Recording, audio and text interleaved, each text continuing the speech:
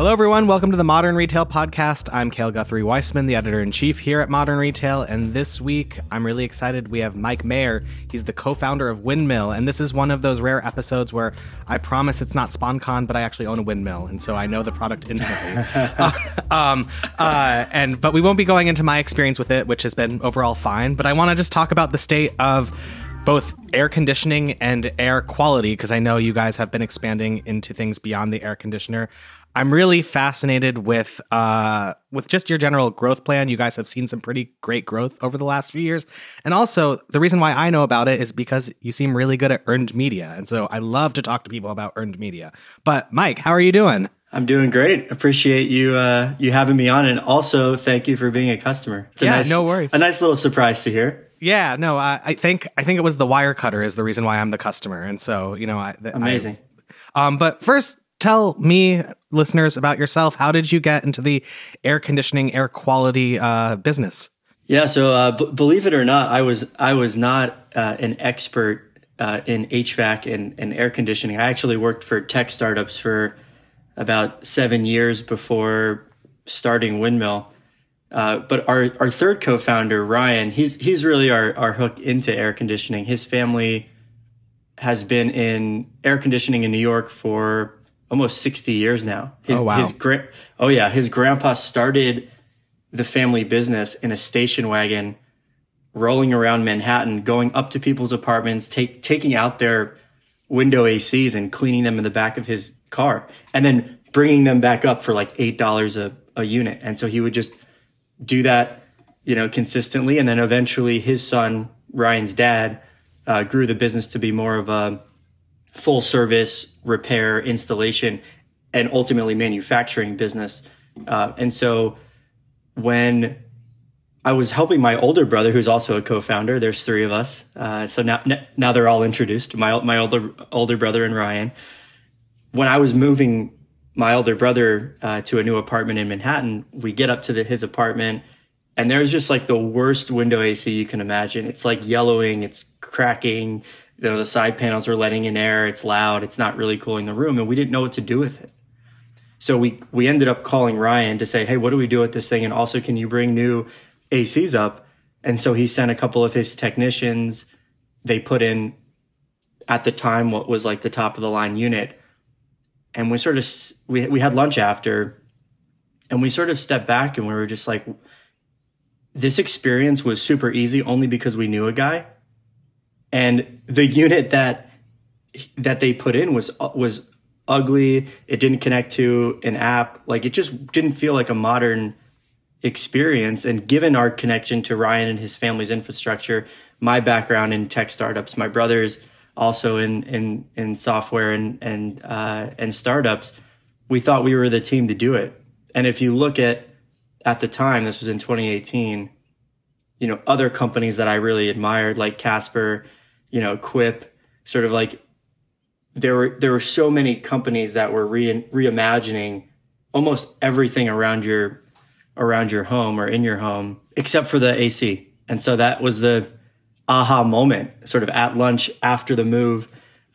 We thought, hey, let's give this a go. Was your idea a question of aesthetics and like, I guess, wireless technology, or was there something else that you found that made your AC different from the AC I can get at Lowe's or Home Depot or whatever? For sure. So we did a lot of customer research before we started the business, before we started, the engineering process. And the two things that stuck out were design and installation. I know you didn't, want to talk about your experience with the AC, but if you remember when you unboxed it, you didn't have to screw anything in to the AC. Everything was pre-assembled for you. So that wrap that goes around the AC, that's what we call the install kit. And we pre-assemble that for customers like you, so you don't have to go and screw in a top bar and a bottom bar and the side panels and everything, because it's a little risky if you don't screw it in right. So we just did everything for the customer already in the box, so it's ready to go. So we have that patent pending install kit, which is unlike anything in the market today. And then of course the design. We spent a lot of time finding the right industrial design partner And, that's something that customers aren't used to seeing, a window AC that looks good in their window. It's usually like, ugh, that thing is such an eyesore. How do I cover it up? Versus people come over and they say, what is that speaker in your window? And you're like, nope, it's not a speaker. It's a window AC. So those were the top two things. And then you also referenced, the app. And that was something that, it's not with other units on the market. They might have smart capabilities, but the app is horrible. And so we spent a lot of time sort of customizing that experience and making sure it's top notch. Got it. And so 2018 is when you were with your brother and your other co-founder and you came up with this idea. How long did it take to get to market? What was the go-to-market plan? Walk me through all that. Yeah. So the go-to-market plan was the summer of 2020, which the go-to-market plan sort of got annihilated by COVID. As did many things in the world at that time, unfortunately. And so we had to sort of think quickly. I mean, it took us 2 years basically to get everything ready, to go through the design and engineering and find a factory and the whole nine. And ultimately had a really awesome launch plan for 2020 that we had to scrap. And so we couldn't get units from the factory to the US, just given all the complications in the supply chain and also getting containers. There weren't that many containers available. They were super expensive. And so we had to do sort of a beta launch in 2020. We still launched, but it was on a much smaller scale. And it was also after the summer. So we had to. Yeah. So imagine, right? Launching an air conditioning company during a pandemic in the fall instead of in the season. So we produced a lot fewer units and, just got the concept out there. We did have a few hundred customers who were using the product and giving us feedback. And so we sort of turned it into a research beta versus a full scale launch. I wanted to ask you about this because that was sort of the time when there were a few different quote unquote DTC air conditioning companies. And I feel like they all touted their waitlist and they all touted how like they were but it had to do with supply chain, as you mentioned, also the fact that everybody was stuck at home and wanted things to be delivered. So were you able to use that sort of to your advantage to make what's the word I'm looking for? Like you had something that was in high demand, but short supply. And was there a marketing element to that you found worked as well? Or were you just waiting until you were able to ship everything out and then do it en masse? So we stumbled upon that insight by accident. Like it was not my choice to have a wait list and to, the first few hundred people that signed up, we would ship a unit to. And then the rest, we were like, sorry, like we just literally don't have units, but you can pre-order for next year. Like I didn't want to do that. It's not the cleanest way to launch a brand and a business, but you are right in that it did sort of stir up some buzz. And you mentioned earned media before. That was sort of the big, again, we sort of stumbled upon this sort of big insight that like people wanted to talk about wait lists. Like that was a thing. And we got a few articles literally just saying, the AC company that has 10,000 people on their wait list is finally launching. So we did use that to our advantage. But again, it was sort of by accident. Got it. So walk me through the couple years after the initial wait list with growth. How has that gone? What was it? Pretty much just steady growth up, or how did it all go? Well, we're in an interesting business where it's fairly seasonal. Yeah. So we had from when we did the beta launch in the fall of 2020, we had basically the fall of 2020 until like April 2021 to really plan like the actual launch in the first real season. So in a sense, like looking back on it, it was kind of nice because we got to interview our first customers. We got to actually we installed like the first 40 units for customers in New York. Like we got to see what the process was like, talk to people in real time, see the apartments that we were putting the units in. And so it was really helpful in terms of understanding our target customer a little bit more. And also we had time to sort of redo some things that, we thought we messed up. I'll give you an example of that. We launched the beta in 2020 with a massive box. It was like 1.5 times the size of the box that you probably got, which we did because we just were like fighting the clock to get something out the door. And we didn't have any other suppliers that were like willing to work with us at the time. So we had this massive box and people were like, hey, I can't get the box through like my hallway. So what should I do? And so, that's one of those things where we're like, okay, we have to cut the box size. We still wanted to keep the install kit pre-assembled, which is why the box is maybe a little bit bigger than other units that you'd see out in the market, but it's because it's just an easier install experience. So we wanted to keep that, but we still had to cut the box size. So we did that. We had some other materials that better explain what the unit does and, kind of reimagine the manual a little bit to be more like a children's picture book. But, so we made those changes and then, it seems like in April of 2021, the floodgates sort of opened.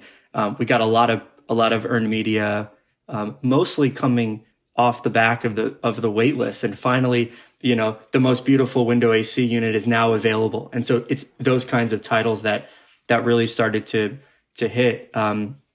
And there was a writer at Forbes who called us the iPhone of air conditioning in 2020, but he never got a unit. And so when he got a unit, he did a review and it was amazing. And so it was some nice continuity from the beta to the actual launch. And I guess earned media sort of lifted us up, and we had a big year. We had a big year that first full selling season in 2021. How did the next year go after that? Yeah, we more than tripled growth in 2022 from 2021, and that's where we really started to expand our marketing mix. So it wasn't just sort of PR that was pushing us forward. We had to then have a healthier mix. So we started going bigger into Facebook and Google, and we experimented a little bit with TV, which we're now. Really? Oh yeah, I say experiment because this was the first time we've ever done it. We were sort of dipping our toes in the water, and now we have a little bit more experience with it. We kind of know what works and what doesn't, and so we're zeroing in on that this year. And so hopefully everyone sees us on their favorite streaming channel or TV at some point in the next couple months. I want to get into that more, but I want to step back a little bit because you mentioned sort of the expanding the marketing. Did you do any paid marketing in the 2021 year, or was it all just earned media and you had sort of that lifting your tide? We did, but it was sort of later in the year, once sort of the PR started fizzling out, later in the summer. So I would say we spun up our first campaign sort of later in the summer in 2021, but it wasn't enough to really feel like we cracked the code. Got it. What made you do it so late in the season? Well, the heat and the PR were really carrying us through. So we didn't, when we're talking about like acquisition costs and, we wanted to make sure that we were keeping those pretty low. And so we didn't want to spend a ton of money. If we were driving units and the velocity and the volume was there, we didn't want to mess with that. Can you talk about distribution expansion? Because I think of you predominantly as a DTC company, but that's because I think I bought on your website, but you're available in Home Depot and other places, right? Yeah, we're available on Home Depot, in P.C. Richard stores, in the tri-state area. Also their website, Amazon, Walmart.com. We made a really big push in the beginning. This was in 2020. We started talking to buyers at retailers. I remember sending a presentation to a buyer that I found on LinkedIn at Home Depot with the picture of the unit and all the benefits. And we didn't even have a physical product yet at that time, but I knew it took a long time to sell buyers, especially as a new company. And so our strategy going in was always to be omni-channel, not just, D2C basically means you have a website and you can sell your product on your website. That's only one piece of the distribution puzzle, especially in this category, because a lot of people want to go to a trusted retailer to buy an appliance like this. I think that's, it's changing with marketplaces and sort of the evolution of e-com, but still people want to go in store. They trust Lowe's or Home Depot, and we're launching on Lowes.com this summer, actually. So congrats. Thank you. Yeah. So we're expanding our retail footprint, which has been huge for us. And, we launched with Home Depot and P.C. Richard in 2021, and, we're growing with them, today. Is retail a bigger piece of the pie than your e-com sales, or sort of how does it all play out when push comes to shove? Yeah, it's about half, our website, and then half retail. And when you say your website, nice split. That is a nice split. When you say your website, does that include Amazon, or is that something else, or is that with retail? Yeah, so retail, I'm talking about sort of the traditional retailers. So you're right that it's when I say sort of like online, it's our website and marketplaces, like Amazon. And then the other side of that is like the Home Depot, Lowe's, P.C. Richard. What is your price? Do you have a pricing strategy for Amazon specifically so that you can make the economics work? Do you have, you only have a couple of products, so it's not like you can have necessarily a curated strategy of putting certain things on there. How do you approach Amazon for this type of thing? Just taking a step back. We want to keep our prices even across the board. So we don't want Amazon to be lower than our website, lower than Home Depot. So we're mapped. So we have a map policy. This is how low you can go, but you can't go any lower, basically. And we talk to our retail partners about that. We're controlling the price on Amazon, so we do that ourselves. And if we're doing a promo, which, we haven't done a lot of, but we're sort of testing different promo strategies. Again, we'll map that. So we'll tell all of our retail partners in Amazon, hey, we're doing a $30 promo in these 5 days. Those are the only 5 days you can drop $30. So that's how we're trying to keep things consistent. I think you see some brands out there that, you can find I'm making this up. You can find a cooler for $40 on this website, and you can find that same cooler for $35 on another website. Like, we don't want to play that game. We want to keep everything consistent across the board. Yeah, that makes a lot of sense. Do you wish more people bought it from your website as opposed to Amazon, or are you agnostic as if they buy it, you're happy? Yeah, more the latter. If we want to meet people where they are. If you want to shop on Amazon and that's the only platform you'll buy on, then great. And, we want to be a top choice on that platform. If you want to go through our website and, get the full experience, also great. Or if you want to go into a P.C. Richard & Son store and play with the unit and actually see it in real life, awesome. Because there's a lot of customers that want to do that before they buy something like this. So let's talk about the TV side of things, because that's, a pretty hefty investment. And that means that you're going for real top of funnel, brand sort of engagement. How are you approaching that? I was racking my brain before thinking about, have I ever seen an air conditioner commercial? And the only thing I can think of is I think the Kenmore Man or something like that, like something from Sears where it was about the retailer, not necessarily the product. Though maybe I'm wrong. You would know more than I. So how are you thinking about this, given that an air conditioner, and even if we go into the HVAC part of things, like filters, they're not really branded often. You know what I mean? For sure. And I think that's the magic that we bring to this category is we have a brand, we have a personality, in everything that we do. And so, TV is no different.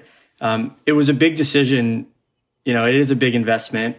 It not just buying the media, but figuring out the creative and shooting something that's high enough quality to convert on TV. And so, we went to LA, we found an amazing partner.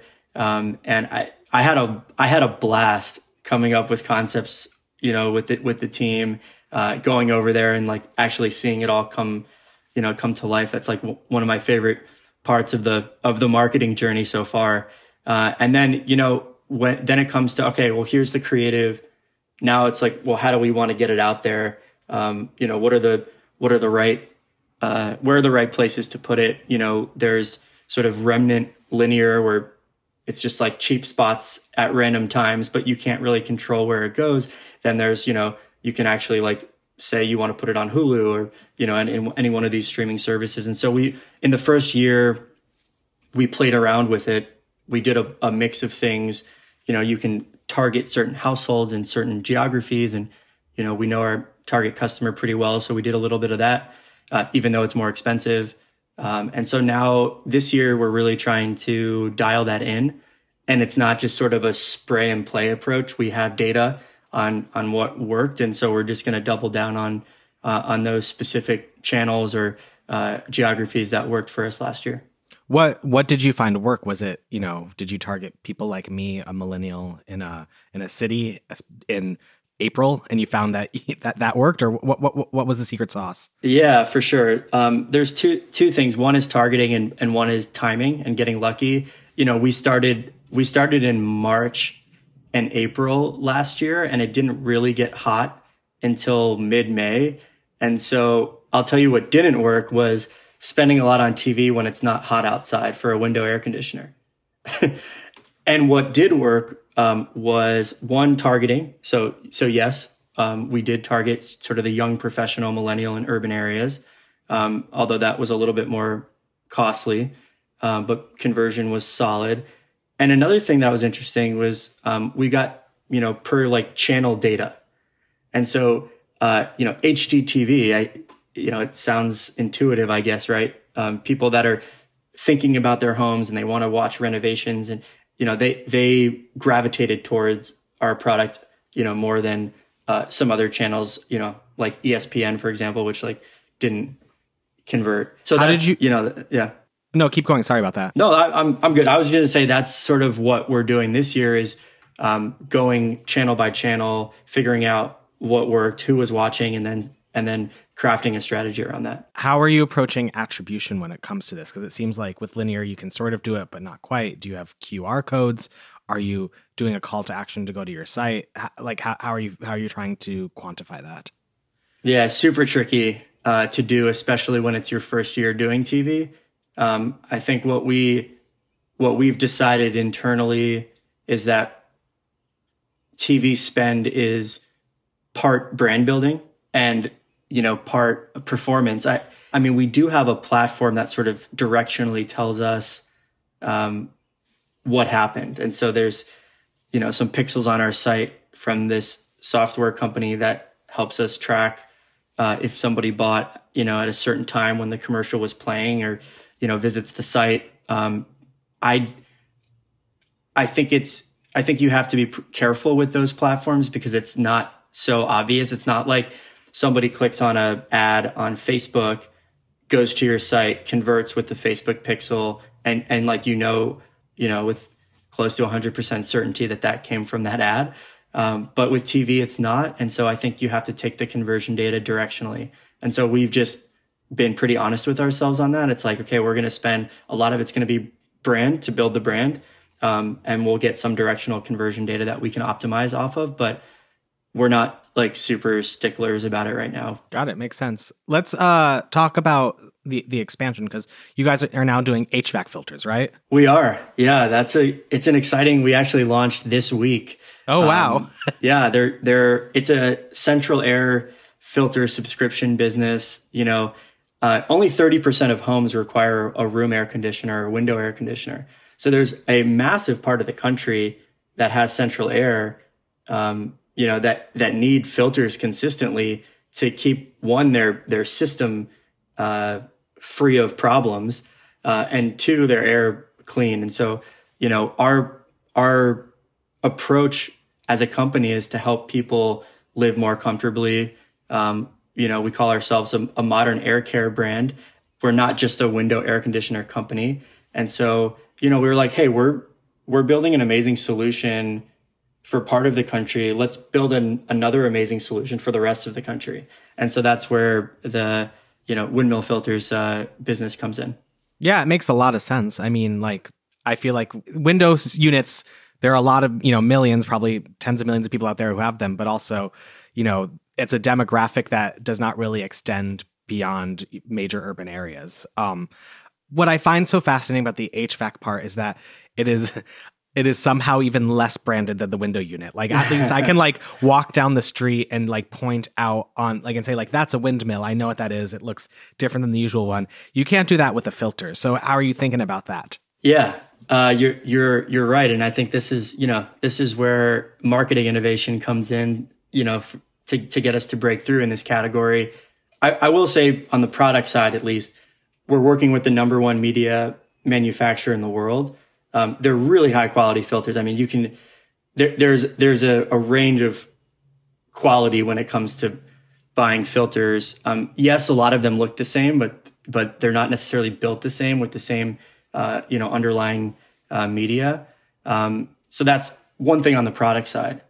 On the brand side, we thought that very early on. And so we innovated around the buying experience and the digital experience around the filters. So we call it the filters that text you. Because when you buy a box of our filters, we send you a text message when it's time to install your first filter.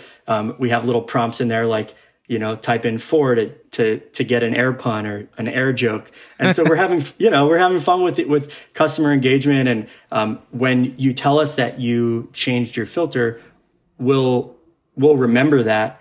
And then when it's time in 2 months or 3 months, depending on, what the frequency that you wanted, we'll text you again. Hey, just checking in. It's time to change your filter, because, 82% of people in the country do not regularly replace their air filters, which is pretty bad. That's a large percentage of people, that don't replace the filters. Again, it's bad for your system because you're clogging the air that's trying to get sucked through. And so your system is working harder to pull that air through a dirty filter, which is, ultimately going to break it, which is going to cost thousands to fix. And also your air is, not being cleaned properly. So it's really important that people do this. And so we want to make sure we're reminding people. And then the other part of the sort of the brand experience is when you get onto our website, windmillfilters.com, you can actually take a quiz and we'll tell you what you need. We'll tell you the level of filtration that you need. We'll tell you how often you should be replacing it based on some of the inputs. And so we're really excited. We just launched it. And so we're now, figuring out ways to break through from a marketing perspective. And I imagine we'll do similar things that we did with the AC. It's a little bit of a wider market, a larger market that's spread out versus, consolidated in these urban areas like the window AC. So it'll be a fun marketing challenge to figure that out. Yeah, I wanted to ask you. So, do you have a strategy set in place, or are you just sort of going as you like doing sort of small experiments and expanding from there? Small experiments for now. I mean, we're before we go spend a lot of money launching the business line, we want to make sure we have the target customer and the right messaging. So, for example, if we were just going to go take out billboards in Atlanta or like Atlanta suburbs, like what do we put on those billboards? Yeah. Like we would just be like throwing darts at a wall right now. So we want to make sure we're learning what's actually converting and what the right message is before we go and do some really cool stuff. Yeah, that was sort of the thing I was thinking about, where filters are a really tough nut to crack because it's working well when you're not sick. And so that's hard to, like, you know what I mean? Like for people, if it's in a state of ease where they have no idea, they're not thinking about their air filters. You know what I mean?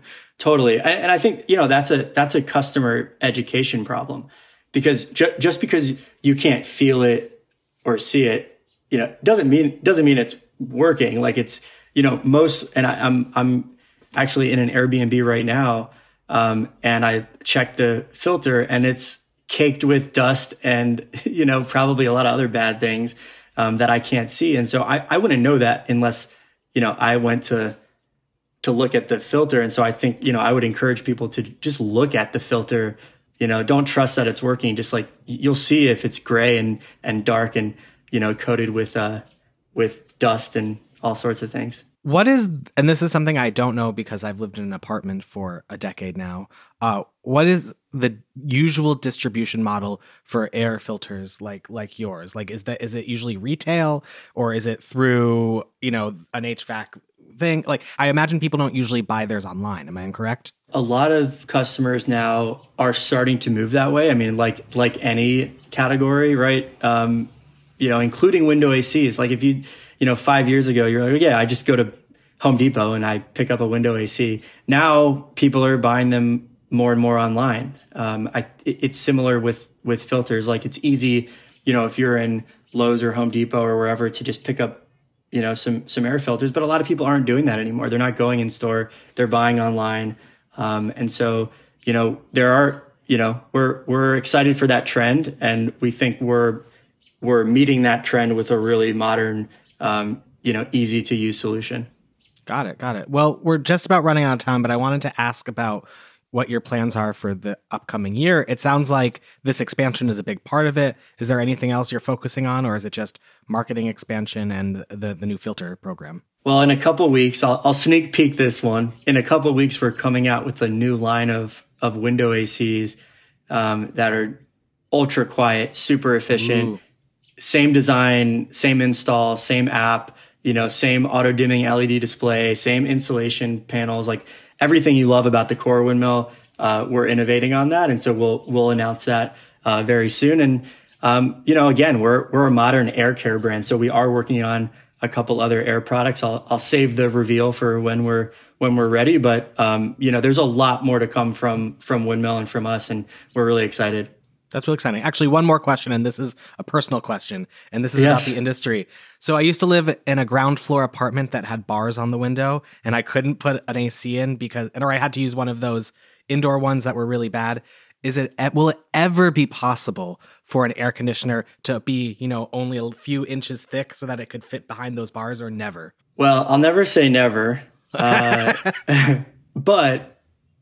I will say that for an air conditioner to be efficient and to work properly, it needs to move air inside of the unit. And so if you are restricting the amount of space that the airflow can move, then it's just going to work a lot less efficiently. Got it. Makes sense. All right. And that's why I don't live in a ground floor unit anymore. Mike, this has been great. Thank you so much for joining. Amazing. Thanks for having me. And thank you for listening to this episode of the Modern Retail Podcast, a show by Digiday. If you haven't already, please do subscribe and send this podcast over to a friend who you know would enjoy it. See you next week.